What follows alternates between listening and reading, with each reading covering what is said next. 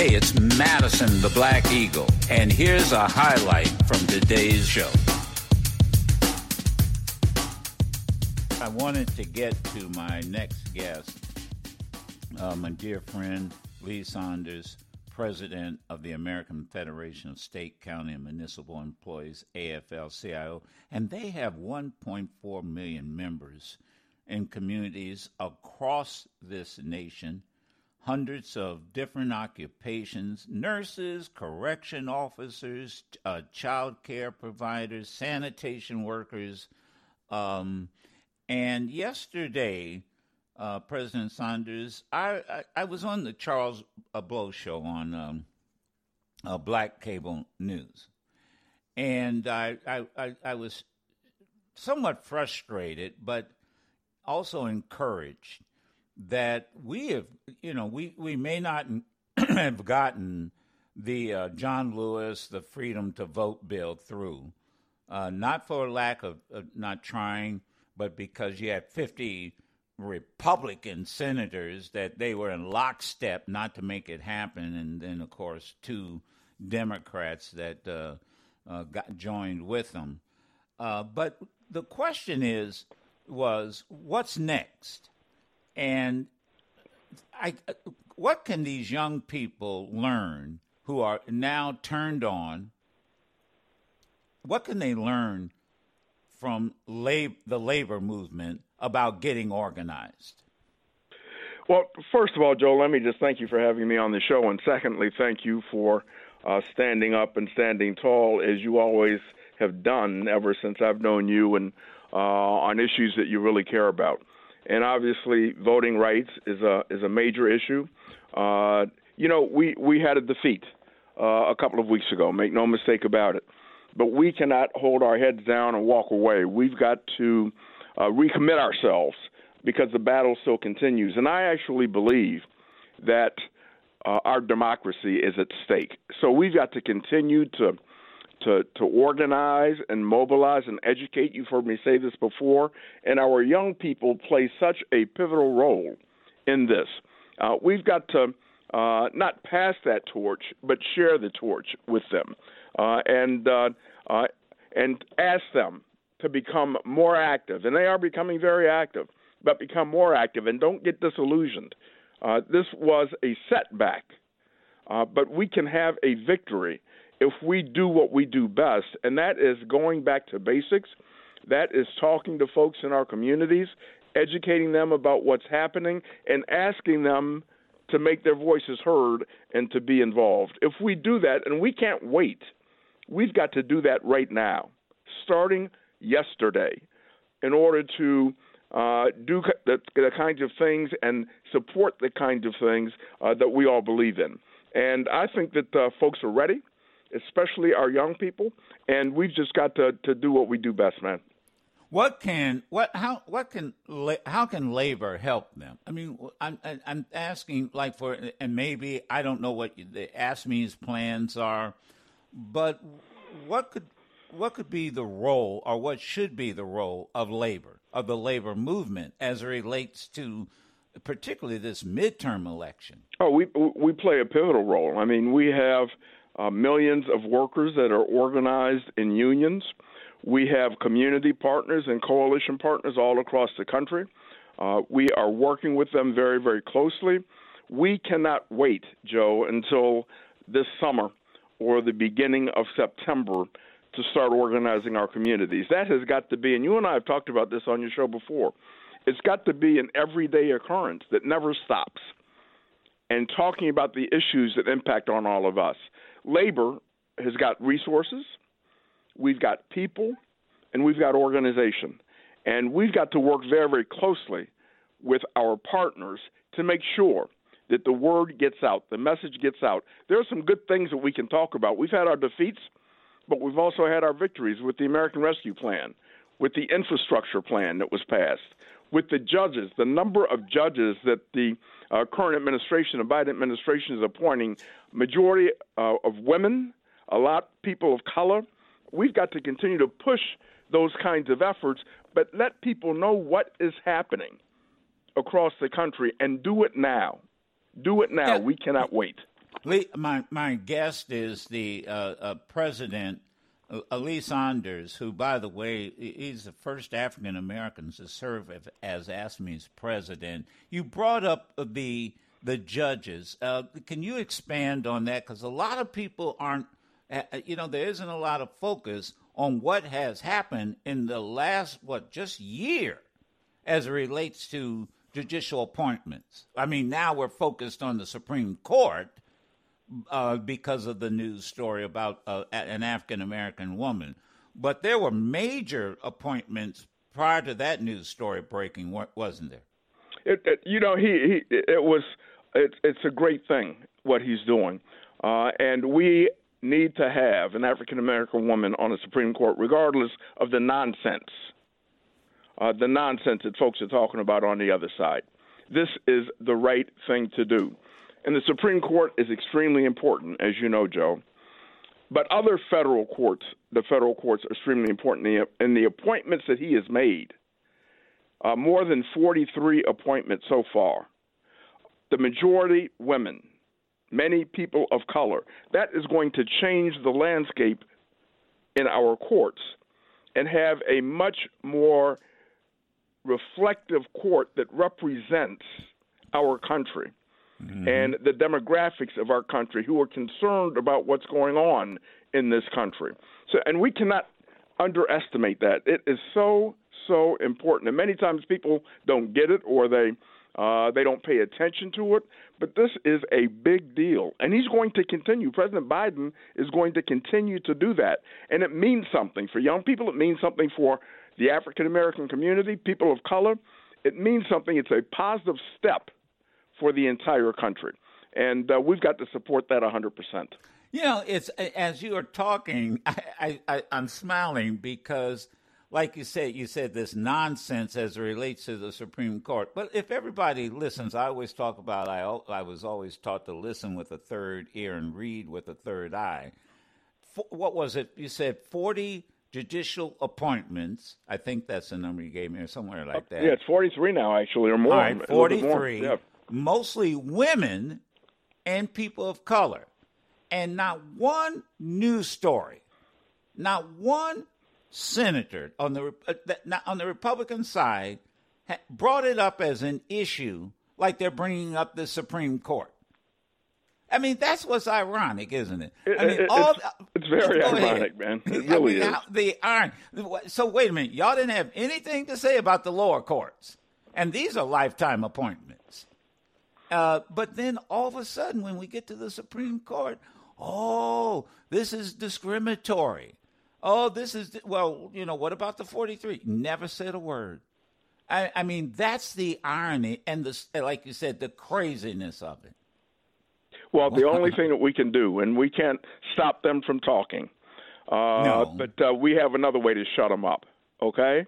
And that is to understand the importance of the vote, and that's why you and a number of our leaders and friends made their voices heard constantly and pushing the Senate to support voting rights. The House did it. As I said, we lost that fight, but it's not the end, and we've just got to continue to place that as the number one priority, and everything else essentially falls into place as far as what we're fighting for. But we cannot let these Republicans, and we can't let folks who really don't care about our country and don't understand the history of our country, we cannot let them win on this battle, and we can't walk away from it. We can't hold our heads down and say, we lost and it's over. That's what they want us to do. And I know you aren't going to do it. I know your listeners aren't going to do it.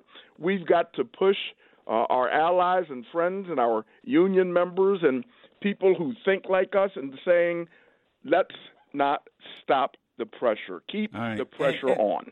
Now, does AFSCME, are you guys thinking, or do you have a plan, or is it best for me to ask that, I guess my frustration yesterday with Charles Blow, he kept asking me, Joe, I don't see anything happening. I don't see the enthusiasm. It's like what happened around King's birthday when they took the vote. It's like it's waned. And I must tell you, it shared and I kept saying, what are people waiting on? And so I'm asking you,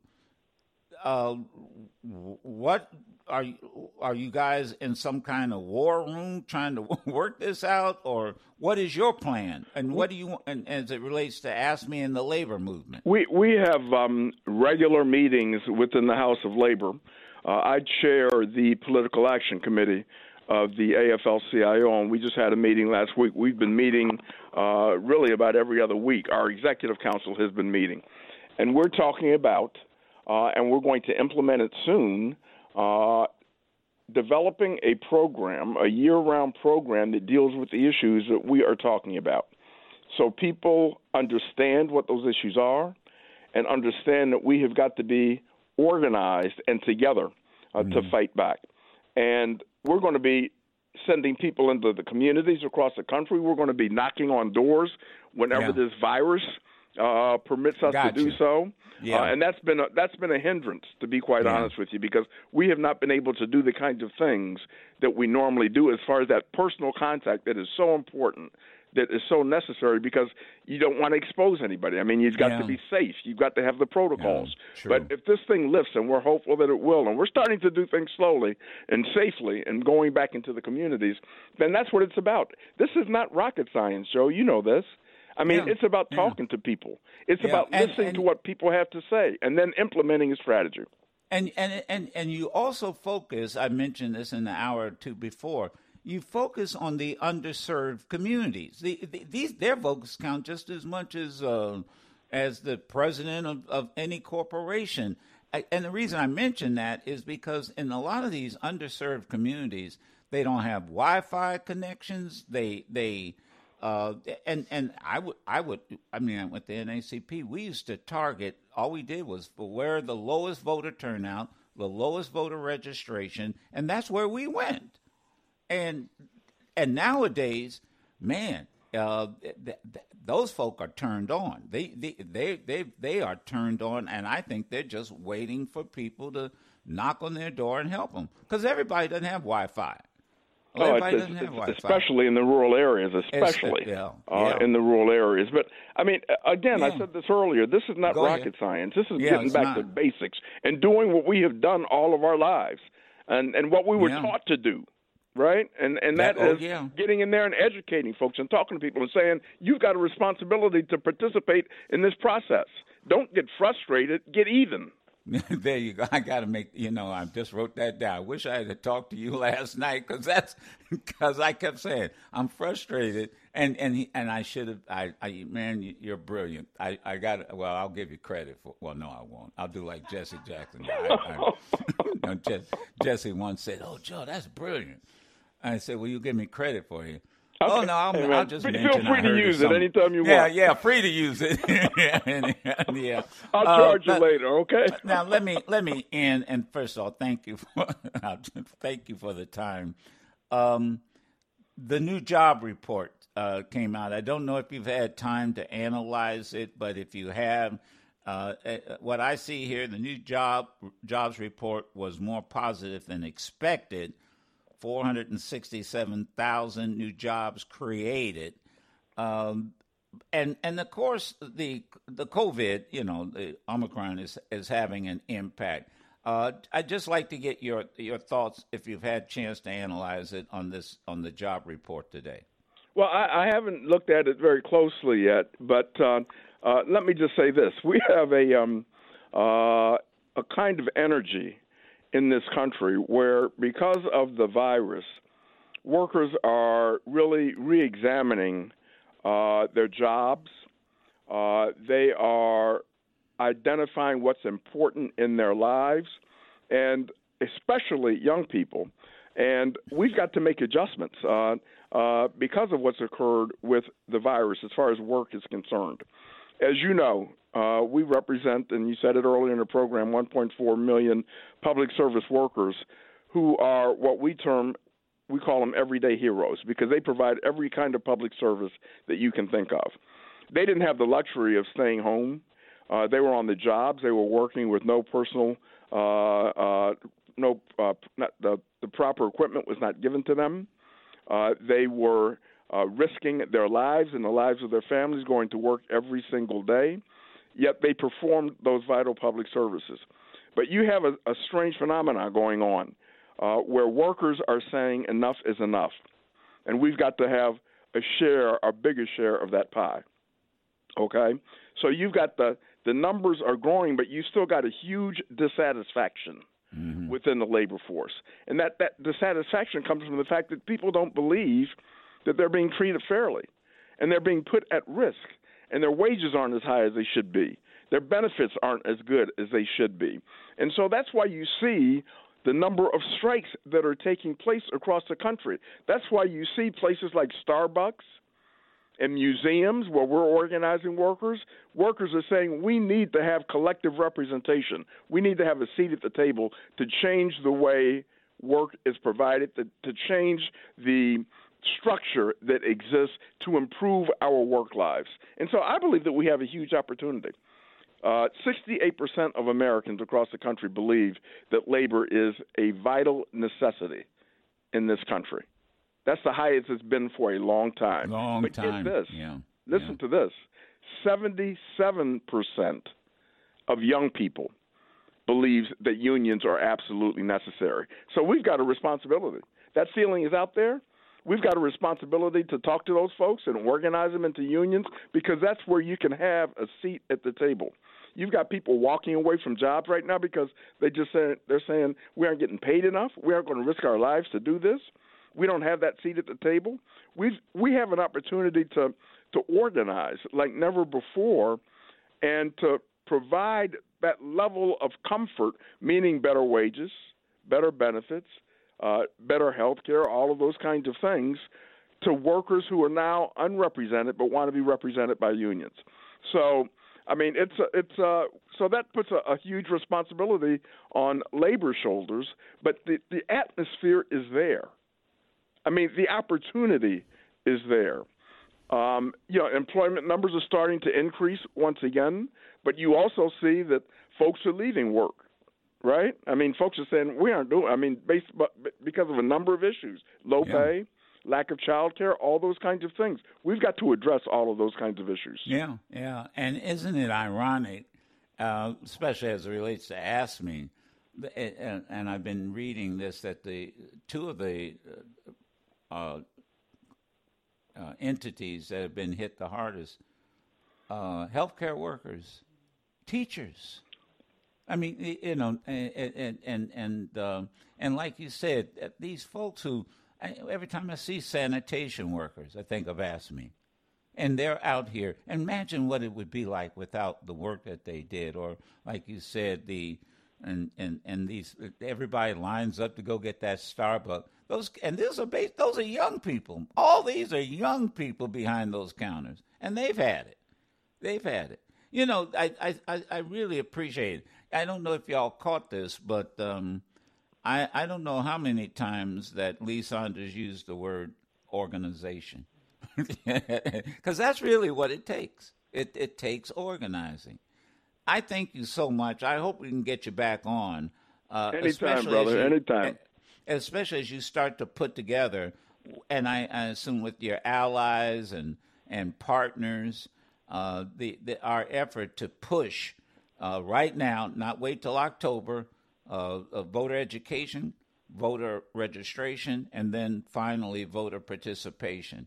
To me, that's always been the three components. And keep me posted, and anything that we can do here, don't even hesitate to call Lee Saunders. Well, thanks for having me on the show again, Joe, and you take care and be safe. And I think, based upon our last conversation, I owe you a dinner when you're eating the regular kind of food. So you just give me a call, man, and we'll sit down and enjoy. I pass your office building almost twice a week, during the week. One of these days, I'm just going to pop up there and say, "Okay, let's go." Let's go. No. Let's go. All right, man. Thank you so much. Thank God you, Joe. bless. Be safe. All Bye-bye. right, you be careful.